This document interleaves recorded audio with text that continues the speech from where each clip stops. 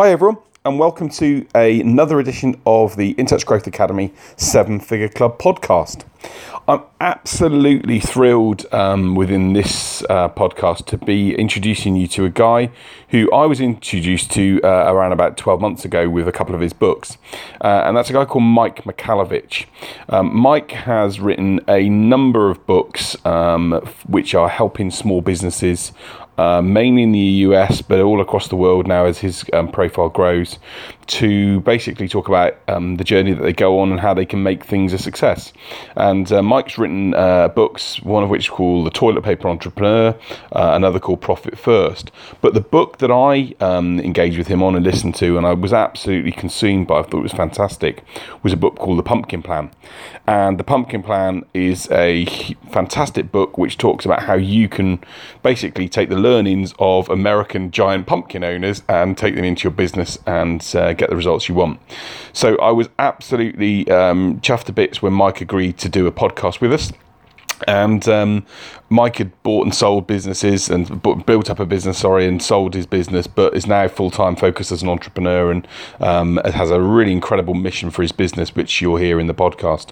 So I'm not going to say any more apart from saying this is really a podcast that I strongly encourage everyone to just take notes on where you can, replay, reuse. We've also got a video of this. As I did this through a Zoom call with Mike, so I'm also going to publish the video so people can actually see Mike in action because he's great value. So here it is, the next 7-Figure Club podcast with the incredible author of The Pumpkin Plan, Mike Michalowicz. Okay, well, welcome to the next edition of the 7-Figure Club. I'm really proud and been honoured actually to be here with a guy called Mike Michalowicz, who is based in New York, I believe, in the US. And right outside the window. Yeah, exactly. So Mike's a guy that I was recommended to actually by a friend of mine who basically said, you need to listen and read The Pumpkin Plan. And I did. And I reached out to Mike, and Mike's really happy to share some of his thoughts. So welcome, Mike, to the 7-Figure Club podcast. James, thank you for having me. Well, it's great. So just tell for those that are listening, tell us a little bit about you first. Obviously, I've listened to your story through The Pumpkin Plan and listened to some of the voices. But tell me a bit about you and your, how you sort of started as a business person, sort of when you first had your IT business, and a bit more about you as a person.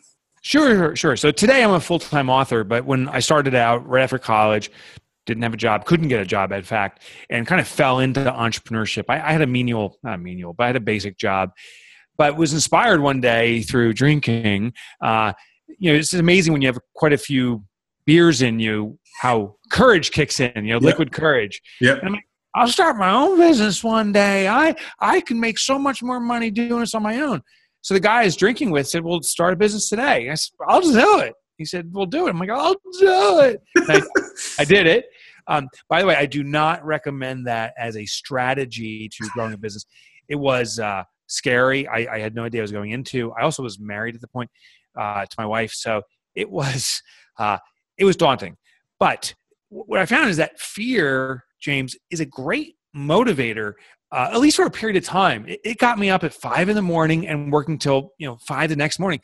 I was relentless in working because I was desperate to make money anyhow, any way I could. Over time, I feel that fear and stress is something that will kill us. So it's not something you want to stay in that state for a long time. But the early years, fear was a big advantage for me. And then over time, I started getting traction. I truly fell in love with the art of entrepreneurship and was able to grow that company, sold it to private equity, which means a small investment group. My second company was in computer crime investigation. That first one was in IT. The second company, right place, right time. The infamous Enron trial hit. My company got a part of that case, and it took us to a whole new level. We were doing stuff with celebrities, Christy Brinkley. Michael Jackson was accused of molesting children, and we were inquired about managing that. And it was right around then when I sold the company to a Fortune 500. And the great news there is, well, I shouldn't say the great news, but it became an awakening for me. I had more money in my life at age 35, I think it was, than I ever had before. But I also became a dick. I don't know if that translates across the pond as well. It does. Okay. I was a dick. I mean, a total dick, because I just became arrogant and full of myself. Like, I knew all the answers to entrepreneurship. I thought I had the Midas touch. And what I did was blow the money on stupid cars. Yeah. The Dodge Viper, LR3 Land Rover, which I think is British, right? Yeah. The BMW 7 Series. I guess I was trying to get every nation represented. I was off to a Lamborghini or something. I bought a big house, vacationed in Hawaii. We went on a sabbatical out there. All these things. But the bigger part was I also became an angel investor. I said, I'm just going to start many businesses and now just build them and sell them. And the arrogance I had on these trophies and nonsense, and the overconfidence and arrogance I had about my business prowess, it really became a collapse. It took me about 2 years. I blew everything, Wow. Blew everything, just like an idiot. And as I was going through this collapse, what kept on going on in my head was if I could just buy my way out of this, if I can just have one success, it'll turn. And I believed it until literally there was nothing left. It was Valentine's Day, 2008, I believe. So 9 years ago now, 2008, when I hit rock bottom, meaning there was nothing left and had to restart. And that was the awakening. That was the thing that woke me up and said, oh my God, I really don't know what I'm doing. I actually went through depression for a period of time. Really? Yeah, 2 years of, a year and a half of depression. It's called functional depression. It's the highest level of depression. Yeah. It sucks. I bet you a lot of people, James, watching in right now, they've experienced that. And this is, to me, this is the real part of entrepreneurship. The stress and the depression is the stuff we don't hear about. We see the cover of Inc. magazine or something like that, and it's Mark Zuckerberg or Elon Musk or they're not everyday people, are they? That's the thing. No. Exactly. Yeah, and that was a great thing, I think, from when I listened to the Pumpkin Plan. And I'm an avid reader of books and listen to books, and I love them. Yeah, and when I was looking at it, I was thinking, the Pumpkin, what does all this mean? But actually, when you go through the book, and I think that was your second book, wasn't it? Because the Toilet Paper Entrepreneur was your first one, but actually the concepts behind the Pumpkin Plan are just so. You look at it and go, yeah, it just makes sense. And I have to say, I love the accents in the book when you were talking through the guy in this, when you were talking through the guy, was it Joe who talked to you about having the one nut, basically? So yeah, and because talking about him, he seemed like a mentor to you initially. He's someone that you obviously, it's quite a big theme in the book that you sort of listened to his advice early and said, look, actually, I don't want to be this hardworking entrepreneur that doesn't enjoy life. Was he quite an influence on you? Huge influence. So what he did for me, he was my business mentor, and this is true. He sat me down one day and said, what you're doing is not working out. It's not working right. He's like, you got to envision where this path is going to take you. What he was explaining is that many entrepreneurs, almost all of us, get stuck in patterns, a repeating pattern. Yep. And we keep doing the same thing. We think we're changing. We're just not. We're just doing the same thing harder. Yeah. So he said, we're just going to play that pattern out to the end. And he looked at me and said, the end's scary for you. You're going to be sitting on a rusty lawn chair with your one nut hanging out, nothing to show for it. And that's his exact words. I'm not doing it for dramatization. My jaw dropped. I'm like, he's like, you got to see it. He's like, you got to be disgusted by it. You got to say enough's enough. Until you feel that pain, you're not going to change. Yeah. And it scared me and it stuck with me. I kept on hearing that future I was playing out. So it was clear I had to do something differently. I had to move into a zone that was uncomfortable for me to start growing.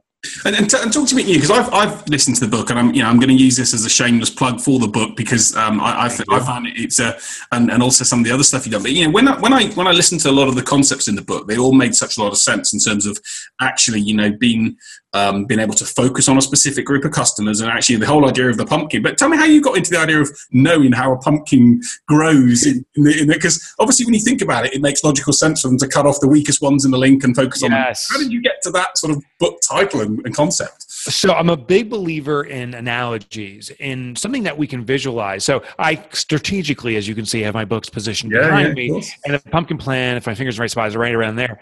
The pumpkin plan, I wanted to associate a common visual or something that we can associate with and relate that to our business. And that's, the exploding massive pumpkin. We've all seen it. And so that was an important component. But I also studied these guys. I spent a year of my life in around 2000 studying pumpkin farming, visiting farms. Believe it or not, there's videos, extensive documentaries about these guys and what they do. And there's certain steps that they take that are different than the ordinary growing process, but 95% of it is the same. It's a 5% difference. And that was kind of the aha. We don't need to change everything. Yeah. The fact is, the entrepreneurs listening in right now, you got 95% of it correct. You're attracting clients. You're selling your service to them or product. You're delivering it. You're collecting money. You're doing a lot of things to be able to pull that off. But if you're not experiencing growth, it's probably this 5%. And what the pumpkin farmers are, they select a different seed. They pull, as you said, they pull the weak sprouts out. They focus on what's strong. They amplify it. Those things that the pumpkin farmer does translate into our business. We have to select a seed, meaning what resonates with us and the client base. We have to align with that. We have to pull out the weak things. Don't try to improve your weaknesses. Amplify your strengths. That's what you can move forward by a million miles. There's about 5 or 6 things that pumpkin farmers do that we need to do. It's amazing that it's fascinating you say that, and to hear you spent a year, looking into it is quite mad, really. But I guess it is a little bit mad.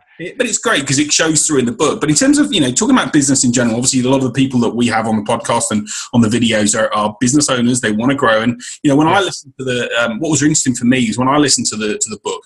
At the end of every chapter, you pumpkin plan every industry because everyone always says, "Yeah, Mike, it doesn't work for my industry." Right. But actually, you went through all these different elements, and you go, "Well, yeah, that makes sense actually." And one of the things that's really key for me was around the idea of niche and being able to focus on customer side. Is that something that you think is? And we talk to a lot of businesses who maybe sometimes say, when we talk to them, who do you target? Well, I target everyone, and it's a bit like, well, is that one of the major problems you think a lot of business owners that are small business owners have, Mike? Oh my gosh, niche specialization is everything. I've done it through my businesses. Everyone, when I sparked growth, and I'm running my 3rd successful business right now. The angel investing was my failures. Niche specialization, stratospheric. That's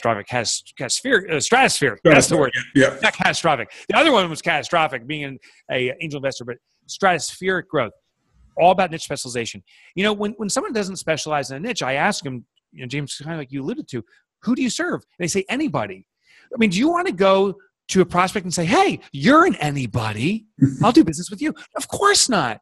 Of course not. You're diluting the ability to serve them. You're generalizing all prospects to be the same. And if the prospect really understands that, you're just calling them you're just an anybody to me. Instead, be a niche specialist.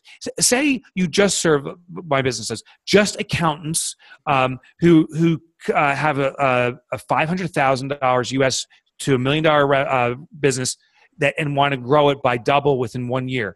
So if I go to a prospect and say, hey, you're an accountant, you're doing $500,000 in revenue and you want to double it within 12 months, you're exactly the person that I specialize in serving. Now they're like, oh my God, you get me? You understand who I am? And you're speaking specifically to me. Yeah. When you say anybody, you're so diluted that you can never be a specialist for one person. You can never cater to their biggest need. You must specialize in a niche. And I think it's a really great thing. And it's, being honest, as a business, it's an area we make software, but ultimately people have always said to us, sometimes, in software, it's an area whereby we, have specific areas of speciality. But to that point, have you ever found, one of the challenges sometimes that business owners might say is, oh, it's all very well to do that, Mike, but if I specialize, what happens if I then lose these other customers? Or, what's your response to that? And actually, how can you, is there any advice you can give to people to actually make that jump? And I know you've got lots of resources online on the Pumpkin Plan to sort of do the customer sort of review, but is there anything you can do to encourage business owners to go, actually, this is what I need to do in order to make this? So there's 2 common forms of resistance I get. One is the first one you said is, if I specialize in a niche, I have to fire clients that I currently have. I can do all these things.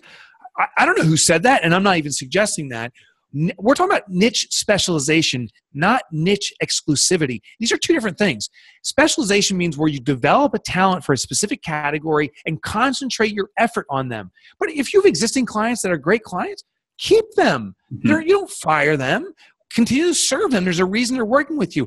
And as you specialize in a niche, if someone outside that category comes to you and it represents a good financial opportunity, it represents a good relationship, take the business. Niche specialization is where the majority, 50% or more of your client base are in that category.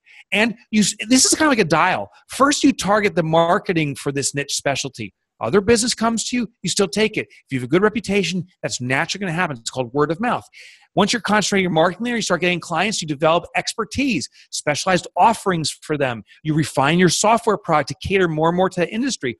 Over time, that will trigger momentum and you'll get more and more clients in that category. But you don't have to turn away other good business opportunities. The second resistance I hear, James, is people say, if I focus on a niche, what if that niche collapses? What if I pick a niche that goes away overnight? That will destroy my business. Well, here's the beautiful thing. Because I heard that resistance, I've studied over the last couple of years now about 100 niches to see how many collapsed overnight. I found not a single niche in the world has ever collapsed overnight. It's the vernacular we use, it's the terminology we use, but niches either slide and slowly fade to oblivion, or many of them dip and climb. So the real estate market, particularly in the US, but globally too, 2008, we went through this horrible dip as the economy dipped, and it's been climbing again. So it dips and returns. Other niches start to fade and go away over time. One example is the horse and buggy. I studied that industry. As the automobile came about, sure enough, it decimated the horse and buggy. So if you catered to the horse and buggy industry, the car took it over. But the good news is it took about 12 years to decimate it. Uber's doing the same to the taxi industry. Yep. If you're a taxi driver or you're catering to the taxi industry, it's going out of business, but you still have time. So niches decline over time. If a niche starts to decline, you have more than adequate time to pick a new niche and start focusing your efforts there. I found when we focus on a niche and concentrate our marketing there, it's usually 6 to 12 months before we get serious traction.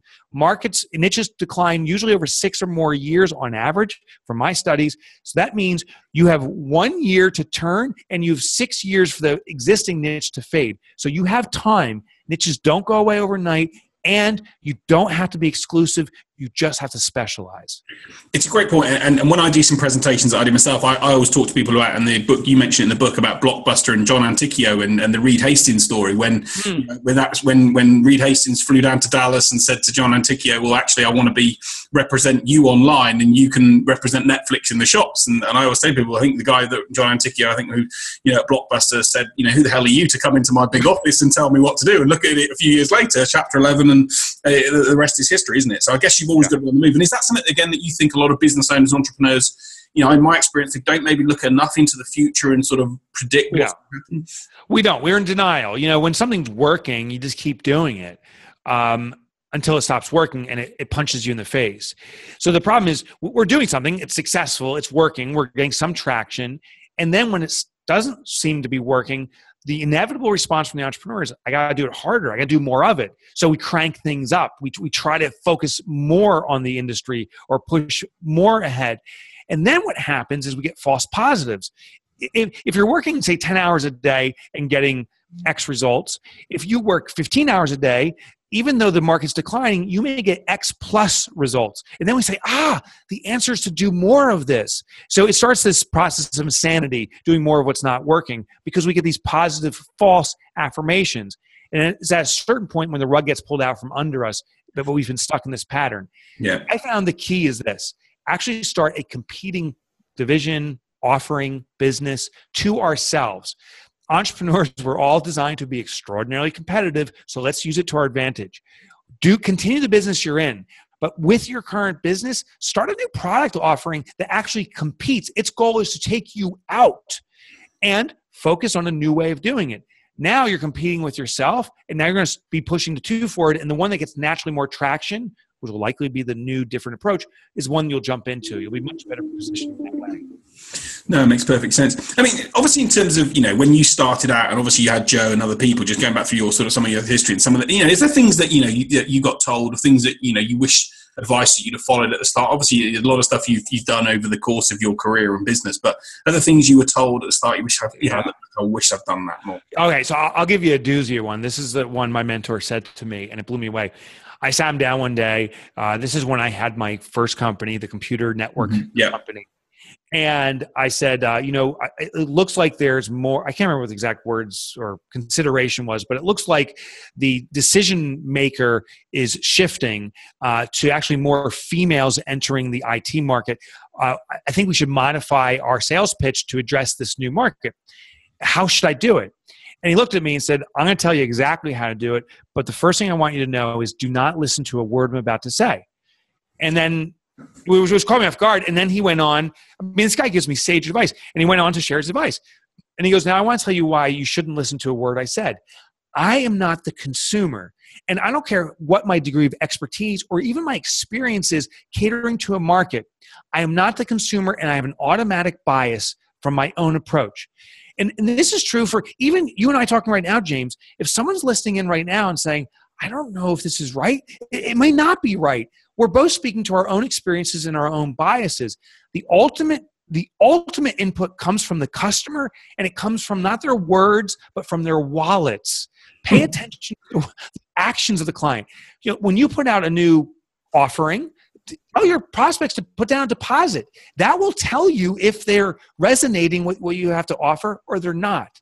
So it was bizarre advice, but it was powerful. Don't listen to the words of me, an expert, espousing ideas, unless you find that it resonates with what you already know about your customers. Then there may be an opportunity there. And I think that's a great point as well, and it leads on to some of the other stuff that when I listen to the book, it talks around you were big. Again, I'm looking forward to reading the others, but you were very big on actually the value that you give to customers, and actually, if you become this company of uber value to a supplier, then and become their partner. I mean, I remember the example you gave of the banking one, where you literally sat in the room and it was quite scary actually in sense of how you became this. This integral to the way that a company operated. And it was I thought the referral scheme that you mentioned from that was really interesting, that a lot of people always think about asking the customers for referrals and not necessarily the partners they work with. So this is the key, James. This is the key to explosive growth.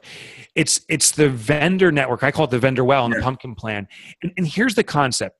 Say you and I are working together. Maybe I provide accounting services to your software company.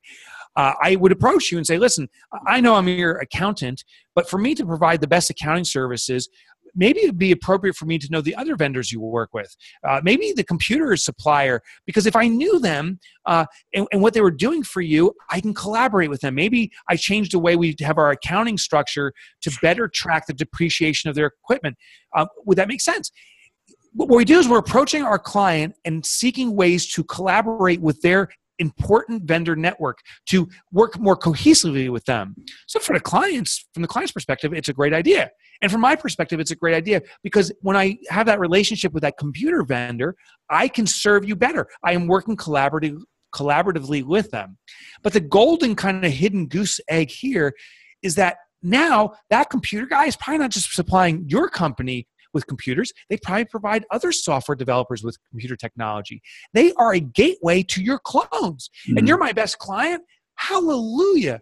So when I did this strategy, and I do it all the time now, when I had my first company, I grew it on fear and hard work, but that only got me to like $500,000 in revenue and pure stress. I was a mess of stress. Yeah, I remember the blotchy eyes, the blotchy skin. Oh, yeah, I really, exactly. Red disgustingness coming out of my face. I had no idea what it was. But when I accessed the vendor well, and one client specifically was a hedge fund, and this was the niche I was moving after. They turned me on to a trading desk manufacturer. They turned me on to clearinghouses. Well, I got into these clearinghouses and said, I'm the computer guy for this hedge fund. I want to make your job easier, clearinghouse. How should I set up the technology? They were blown away. They've never been approached by another vendor. And sure enough, that clearinghouse called me. And this was only like 2 or 3 months after approaching them and working together with them on our one shared client. They started introducing me to all these other hedge funds. My little company still exists today. It's Olmec, OLMEC.com. I think we took on like 50 to 75 new hedge funds within 2-3 years. 75 clones of my best client. It grew stratospherically, and I was able to sell it to private equity. And one question around that, because it was an interesting one around that actually, because a lot of time people talk about focusing on one industry. What did your existing client, the hedge fund, say about you then working with lots of other hedge funds? Were they worried about you working with competitors or not? Yeah. So first of all, you don't reveal that to them. So I didn't call them and say, "Hey, introduce me to the clearinghouse." So word gets around, doesn't it? But it slowly does. It slowly does. What I did is I approached them and said, "We enjoy this industry tremendously. We love working with you. We are seeking to work with other clients in this industry. And what we believe is we're going to come back with better knowledge on how to serve you. Now, we also appreciate we may run into someone that represents a threat to your business, and you're a key client to us. So would it be appropriate, as we are considering working with a new client, that we get your approval on this new client? So two things. One, we said we're going to serve you better by getting an intimate knowledge about this industry. And secondly, we appreciate our relationship and don't want to get a competitive threat. You have the right to pull the rug. So, and first of all, they never did. Secondly, if they did one here or there, I respect that. If they continually pulled the plug and said, no, you can't work with anybody, that means that relationship is not a strategic one, and I should continue on without them. Yeah, and that's great feedback and great points in terms of what a lot of business owners don't do. And a lot of the time that I listened in the book as well was about having very honest conversations with your customers and about having to really get on the same page with them. And is that something, again, you think a lot of entrepreneurs don't do? They don't really get to know their customers in the way they should do, certainly the way you describe in the Pumpkin Plan. Yeah, rarely does it happen. We guess what our clients want. Now, clearly, I can see they need this and I need that. And so often we guess wrong. I fall victim to this still regularly. As I'm growing my a practice that supports accountants and bookkeepers, I've made guesses saying, oh, they need this, and start doing it. And they're like, that's the worst thing in the world. So we really need to seek out the information from our clients. And I found there's actually 3 key questions. I write about it in Pumpkin Plan. 3 key questions to ask your clients. First, ask your clients, your existing clients, what am I doing right? Why do you keep engaging my services? What are you benefiting from by using me? And this is a Jedi mind trick. This is like Rogue One Jedi mind trick. Because when you ask your client, what am I doing right? And they tell you, you're detail-oriented or your responsiveness or whatever, they are actually not telling you what you're doing right.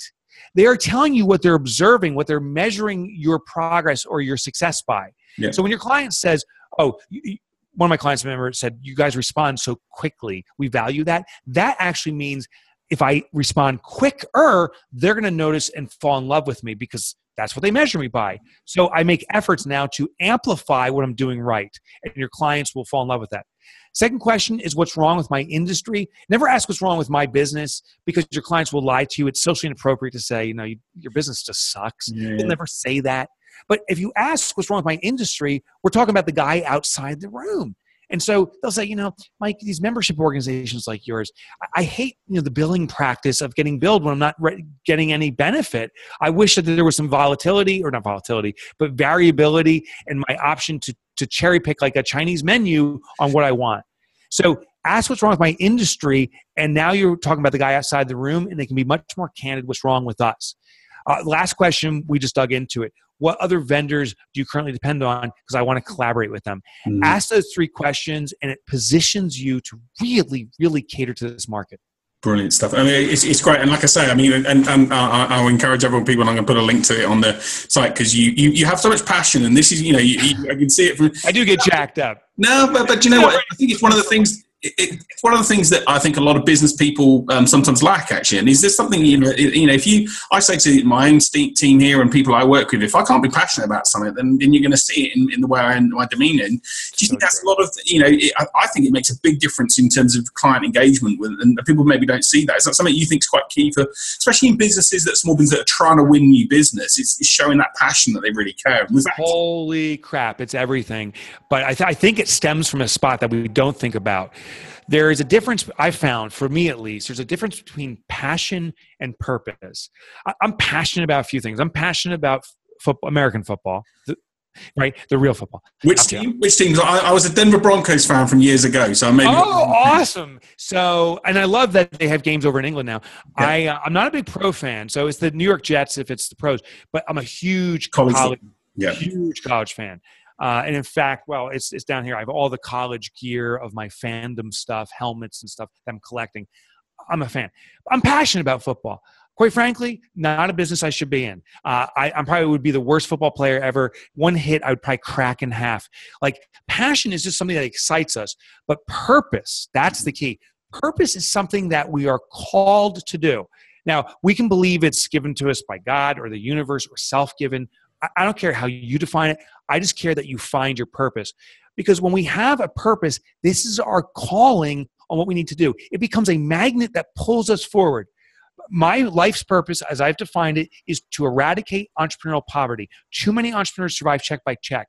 Everything I do in my life, my books, what we're doing now, everything, I always hit my head. Am I eradicating entrepreneurial poverty? Am I so pumped up? Am I delivering the best information that people can use to drive your business forward? If not, I'm not eradicating entrepreneurial poverty. So you've got to know your purpose. And by the way, if you don't know your purpose is to simply ask yourself every day, what is my purpose? You must seek it out. And it's a great thing, and like you say, it's I talk about it. I mean, another great author that I love reading is Simon Sinek, The Why. What is it? What is it? Why you do what you do? And if you can't do it, and ultimately you're never going to be passionate. And I think that's another big thing that a lot of people, business owners, do. But I'm conscious of time, like in your time. I know you've got you've got a webinar this evening that you're doing about writing. So tell me about that actually quickly, because I think it's really interesting. I'm actually in the process of writing a book myself, and awesome. Which is about helping small businesses convert more prospects to customers, because ultimately, but actually, talk about being authors. Do you think it's a big, and I'm on a program at the moment which is about helping, drive that positioning. Yeah. Do you think writing a book and becoming an author has elevated your profile and position in your business perspective? Oh yeah, writing a book has been wildly successful for me, and from my own selfish perspective, what I found is that, what we just talked about on this webinar, I think it's powerful stuff, but something transcends the impact when we put it in writing. Once it's inside a book, it becomes almost like the Bible. Yeah, like God, I was going to say godlike. It becomes godlike. And I'm not sure why, but when I read information, I feel the same way. It's much more powerful. So writing a book has had the greatest impact. The reason I'm doing this webinar is being an author, it ain't easy. Quite frankly, any kind of entrepreneurial endeavor, and I still consider being an author an entrepreneur, it's a product I'm selling. It ain't easy. So what I am trying to fix is there's so many great ideas out there. What you're doing, I suspect, is amazingly helpful. Yet so many authors have great stuff in their mind, or potential authors, but they may get in the book and they never get it to market, or at least the world doesn't recognize it. How do you get it where tens of thousands or hundreds of thousands of people are reading your stuff? Mm-hmm. And I have a formula that's worked for me. And I think it's a little atypical. It's not the normal path. So I want to share that. I'm tired of a few books that everyone knows and so many great books never being discovered. I'm trying to reverse that in this webinar. Well, I think it's a great idea, and I think I encourage. I think it's tonight. I think, isn't it? I guess people will be able to have copies of the webinar. I guess you make available on your website, which is micmichalowicz.com. But I mean, I guess one of the other interesting things around the book and the ideas of books is that someone said to me, and the guy that encouraged me to write, it's the best business card you'll ever have. So that's true. You've got 4 of them behind you. I guess you've got to decide which ones you take. So. It's true. It brings instant credibility too. Yeah, to walk into a room and pop down a card. One thing that woke me up to the powerful business card. When I had my forensics business, I lost a major opportunity. I walked in the room. It was an open bid. Said what I did. Gave all the credentials. Another guy came in and literally said, "I wrote the book on forensics." Dropped the book on the table with a big thud, and my mouth was like, And his name's Warren Cruz. I'll never forget. He got the business. Books are amazing business cards. If you want to use it for that strategy. For me, it's to change lives. It's to eradicate entrepreneurial poverty. It is serving my purpose. The fact that it serves as a business card, that's a great additional bonus. That's really not what I'm looking for. I want to change lives. You can do either, or you can do both. But you got to write that book. Write that book. Which is great. I mean, just a couple of quick questions before we finish off, Mike, which I think is great. When one of the questions that we get from a lot of business owners that talk to us is about, how, they've got themselves and their culture is built. You as an entrepreneur have built businesses. How do you build and what do you look for when you bring people into your businesses to sort of, replicate mini Mikes? What do you look for when you're hiring people? Is there any, simple things that you do to sort of try and get the right people into your business? Is there anything you look for? Yeah. So when it comes to hiring, I wish we could walk down the hallway now. There's 8 folks out there. We're a small business. There's 9 of us. Yeah. And I think our team, I would put them against anybody, any of our competitors. I don't care if it's a multi-billion-dollar corporation. We'll take you on, and I suspect our team can kick your ass. And so why is it? It is around hiring on culture. That's one of the most important things. So eradicate entrepreneurial poverty is our mission. It's not just our marketing message. It is our internal mission. So here's how we hire. When we run an advertisement and we interview someone, we ask them about their struggles with money. And we don't tell them, hey, we're here to eradicate entrepreneurial poverty. Tell us about poverty. We just tell them, hey, what do you think about money?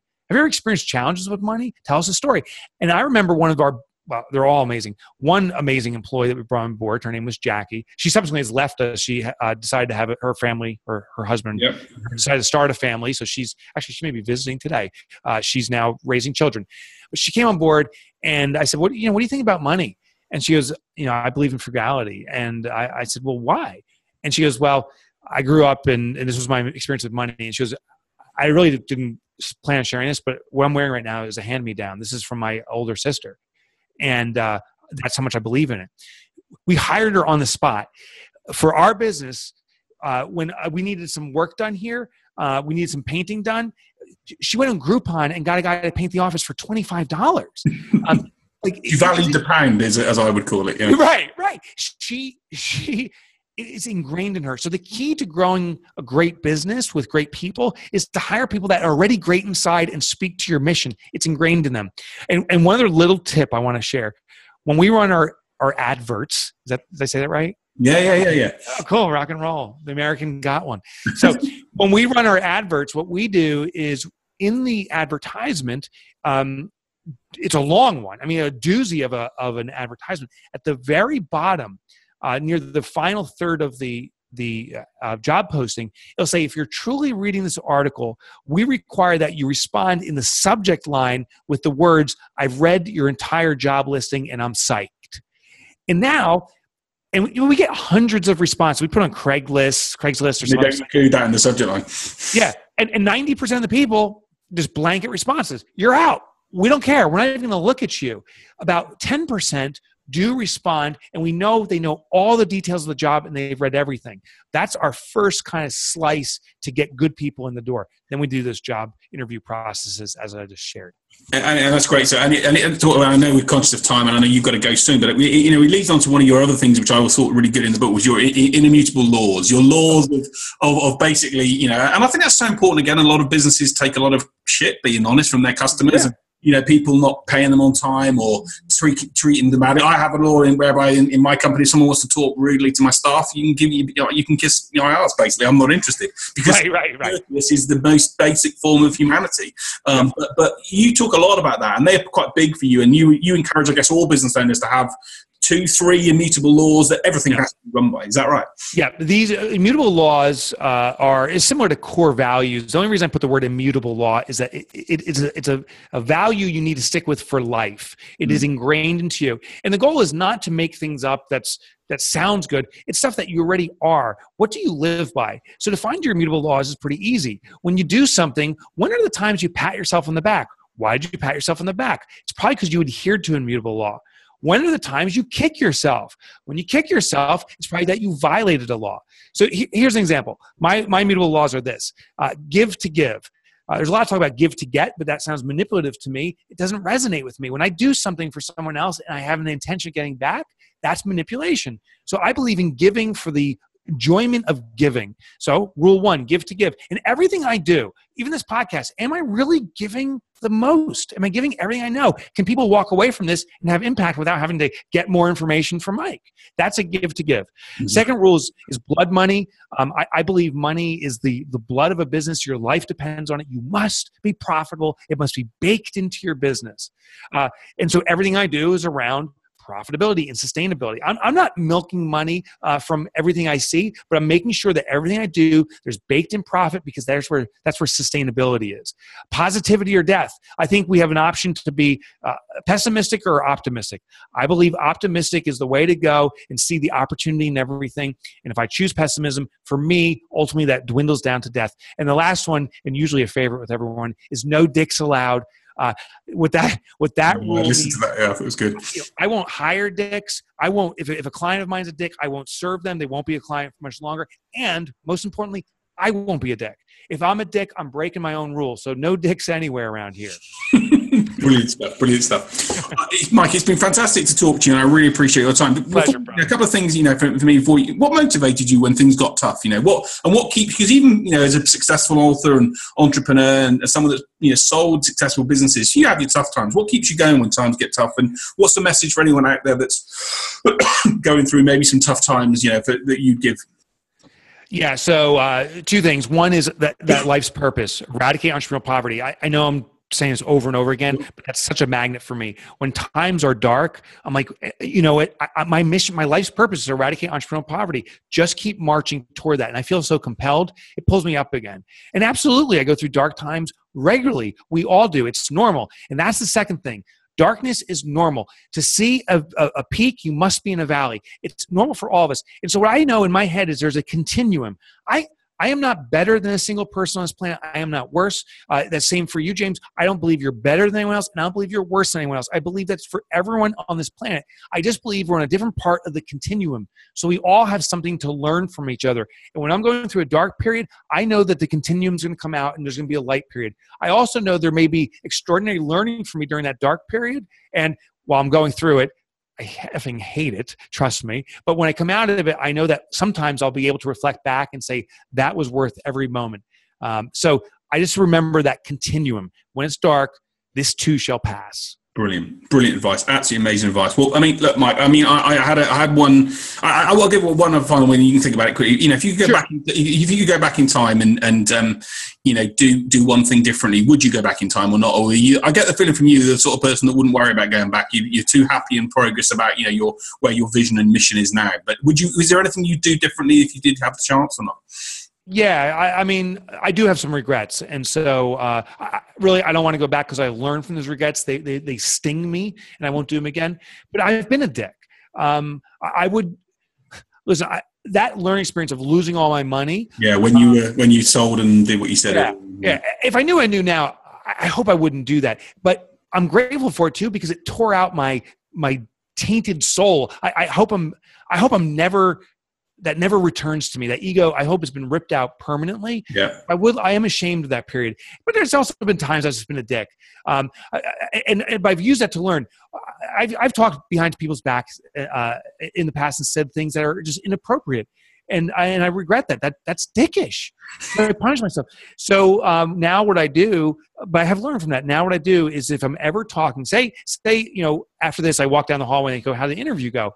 What I'll do is I'll first picture you in my mind as in the room. I'll say, okay, James is in the room. And the conversation now I'll have with, you know, Christina down the hallway about you is like you're present in the room. And it's defeated that kind of gossipy thing that I can lead to. Yeah. So I would go back. I regret ever having gossiped or being a dick. And I would want to fix that. And I apologize to the people I've done that to. But shit, I intend to never do that again, ever. Brilliant. Well, look, Mike, you've been so generous with your time, and I'd like to thank you. It's been amazing. I've absolutely loved chatting to you. I've really, you know, as I say, I've loved the book. I'm going to recommend to everyone that's listening to. I mean, which out of your books is your favourite? Have you got a favourite out of all four, or not really? Are all four your favourites? Yeah. So the favourite one I ever wrote is The Pumpkin Plan. It was just fun. But Profit First, which is is the one that's having the biggest impact. It's the most popular. I'm actually re-releasing it through Penguin Books. So it'll be readily available in the UK and globally now. And Surge is my most recent. Quite frankly, I enjoy them all. They all have a special meaning to me. Pumpkin Plan is my favorite read. Profit First will have the biggest impact. And it's a pretty good read too. Well, what I'm going to do, and actually as a thank you to yourself, what I'm going to do is I'm going to buy if I can get 5 copies of the book and get them sent to the UK here. What I'm going to do is I'm going to offer now, but we try and do the same thing here at InTouch to because the listeners of the podcast are about small businesses trying to grow and improve. So I think, you know, I've loved listening to the Pumpkin Plan. And I'd love to get, you know, some of your books shared with some of our UK customer base here because, as I say, I think you'd be a storm if you did come over. I think the UK guys would love your passion. So come on over to London. And I got to. We'll get something set up because I think honestly you'd fill the hall, and I think people would absolutely love to hear your stories and what you've done, and I really appreciate your time today. I would love to meet entrepreneurs over there, and maybe one of the nights we can hit a pub. I by the way, just to have one beer, I've challenged people to a drinking contest from the UK. I've lost every single time. There's no question. UK wins. I give up. I would love to hang out with you. Yeah, well, I'm sure we can try and arrange that. But look, you know, thanks so much for your time, Mike. I really appreciate it. What I'll do is, as I say, hope the webinar goes well this evening, and we really appreciate your time. So thanks ever so much. And you know, as I say, best of luck with the new book launch and plans and the webinar this evening. And really appreciate what you've offered to hear us on the 7 Figure Club podcast. So thanks ever so much, Mike. Thanks, mate. Take care. Cheers. So there you have it. That was the 7 Figure Club podcast with Mike Michalowicz. And wow, I hope you enjoyed listening to that as much as I enjoyed speaking to Mike. As I said, he was truly inspirational and giving of his time and what he does for entrepreneurs. And so many great ideas, thoughts that came from the podcast in terms of how Mike approaches target marketing. His thoughts around being able to build culture and achieve success as an entrepreneur. And actually, I think it's a great thing. I'm certainly learning continually every day, and it's a huge thing for me to be able to talk to Mike and listen to some of what he's got to say. And just to let you know, what I have been talking to Mike about is seeing if I can get him over to the UK to present at an event. And so if you'd be interested in hearing Mike speak face to face and meeting him and talking to him about how asking him some questions directly, then let us know in the comment section or contact us at the InTouch Growth Academy, and we'd be really pleased to talk to you more, put you on a waiting list for Mike to come over and speak to us, hopefully in the spring period of this year. So that was this edition of the Seven Figure Club podcast. I hope you enjoyed it. I'm always on the lookout for great speakers and people that can share their stories and what they've done. So if you're a business owner that's bought and sold a business and I'm really keen to share your story, please get in contact with me, and we're really happy to do this. And if you've got any ideas of someone you think it would be great to get on the podcast, then also let us know, and we'll certainly try and reach out to them. So thanks once again for listening to the Seven Figure Club podcast. My name's James White. I'm the founder of InTouch, and look forward to sharing with you some of our new stories and podcasts in the future.